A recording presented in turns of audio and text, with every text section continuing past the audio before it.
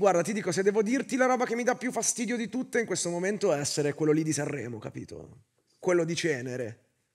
Cioè, siamo... Piacere, Tafazzi. È così. Minchia, ma tu sei Tafazzi!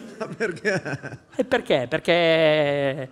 Perché l'ho fatto. Sì, non lo so, ma ti scambiano così? E tu, sì, perché lo scoprirai. Una no? signora Tanto... un giorno mi ha detto, e tu sei Cenere. Volevo dire, Tu sei Cenere! E tu sei una stronza. No! Dire. Sì.